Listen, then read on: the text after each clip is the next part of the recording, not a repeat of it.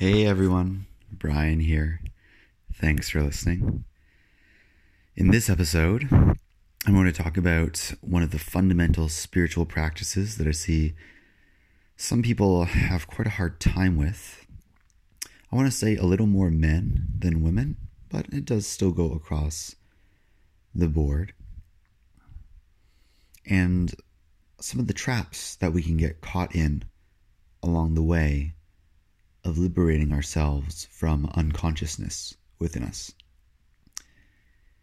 Be sure to check out, if you haven't already, briantohana.com, connectwork.fun, findyourwhystory.com, and our crowdfunding campaign, connectioncards.ca, launching January 2019 on the 18th.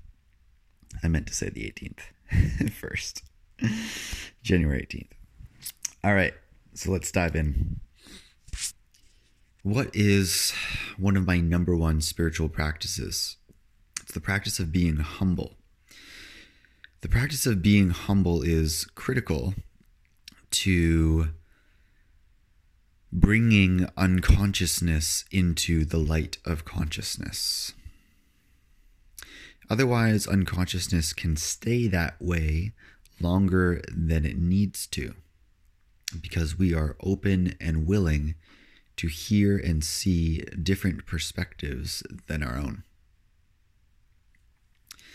So there's this ego trap that we can get into in the spiritual paradigm when there's a balance, that some people actually, I'll explain it in two ways. Some people resist their greatness, their power, their value, because they're afraid of becoming full of themselves. They're afraid of becoming arrogant or greedy or a bitch or just letting things get to their head of, look at me, I'm so amazing. A lot of empaths get into that trap. And so we keep ourselves small because we ultimately don't trust ourselves to own our power with humility, with grace. On the other hand, some people fall into the trap of seeing their greatness and then not recognizing where it comes from. So that makes it all about me. And we think that we're actually above others, which is what that other crowd was just afraid of. So now that you think you're above others and you're unconscious of that sometimes, now you're not willing, because you're so confident, overconfident even one might say, to look at yourself when other people are reflecting back to you some kind of unconsciousness.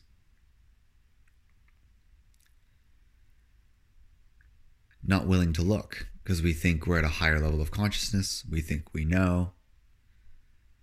So it's another trap. And it's funny how we overcompensate each way.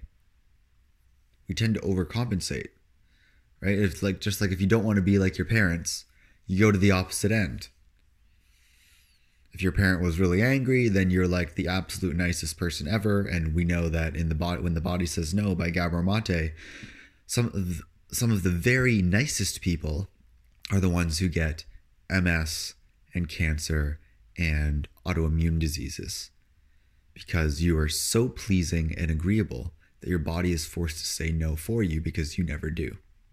And that's the premise of When the Body Says No by Gabor Mate, which I highly, highly, highly recommend if any of that is true for you, if you have an autoimmune disease.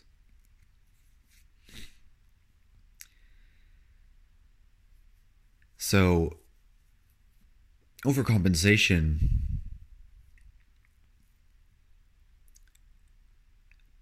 we try to overcorrect is what we're doing, right? We see some way that we don't want to be, and we move to the opposite side of the spectrum, and then over time we find that balance.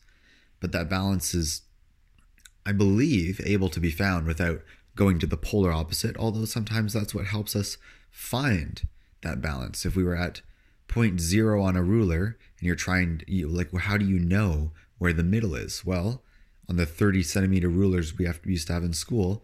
So then you'd go from 0 to 30 and you hit the end and be like, oh, that's where the end is. And then based on that, you come to some middle point, which we're always oscillating within. One of the ways that you can actually think about gaining new awareness is by picturing extending that ruler. And anytime you gain new awareness, you're forced to find new middle ground. So the 30 centimeter ruler now becomes 50 centimeters. Now where's the middle? It's 25 instead of 15 centimeters. So you gain new awareness, which equals more choice, because you can choose something that you are now aware of that you weren't before. You can't choose something that you're not aware of, which is why awareness is always the first step towards change. I can't take responsibility for something that I don't know. So humility is this whittling away of the ego I talked about in my last podcast, without talking about humility, but the quote by Michelangelo: inside every block of stone is a statue, and it's the job of the sculptor to reveal what's already there. So it's humility to say, oh yeah, that's not me. I haven't been being the way that I want to be. You're right. Such hard words to say when we're caught in that ego. You're right. And you being right doesn't necessarily mean that I'm wrong or bad. It's just that, oh yeah, there's something that I'm not seeing here. I want to take a look at that. Thank you. Versus getting defensive and making the other person wrong. No, you're wrong. That's your stuff. And sometimes when someone is so overconfident or putting themselves on a pedestal, they can make others question, well, is this me? Is it me? And this is where you need to tune into yourself. Be aware of yourself. And not let someone else shake your own knowing. This is coming from an example that I have where several people have told one person the same kind of thing, and they're not listening. They think they're at a higher level of consciousness. Not willing to be open and say, maybe I don't know everything. That's humility. Maybe I don't know everything.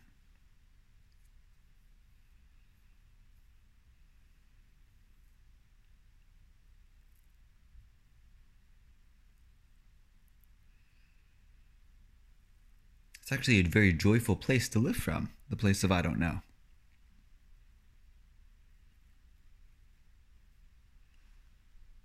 Because then it's a constant discovery of finding out. Oh, and truth changes. This is the nature of reality anyways. In every moment. Yesterday's truth is today's bullshit.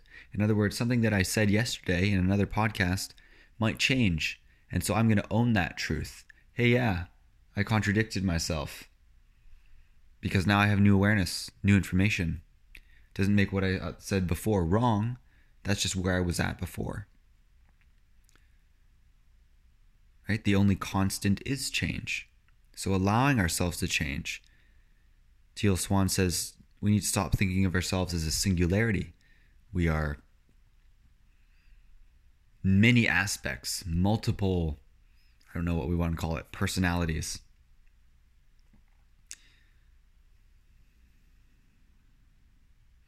We tend to think of ourselves as static. We call it our body, our mind.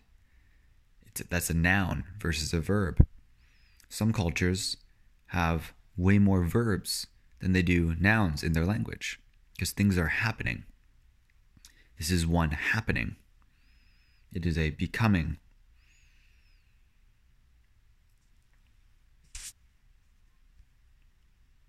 We know that at a subtle level, microscopic level, everything's vibrating.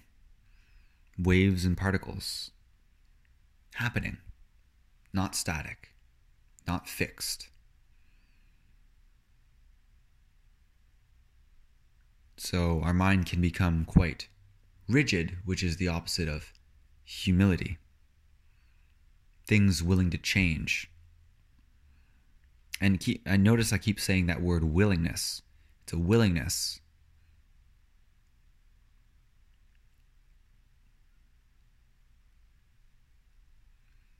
So I don't want to go too much longer on humility here. If you've got any questions or comments, I super love when you let me know something resonated with you, or when you share with someone else, or on your social media if you think others can benefit. Helping get this valuable information out there. If it's helped you, pass it on to someone else.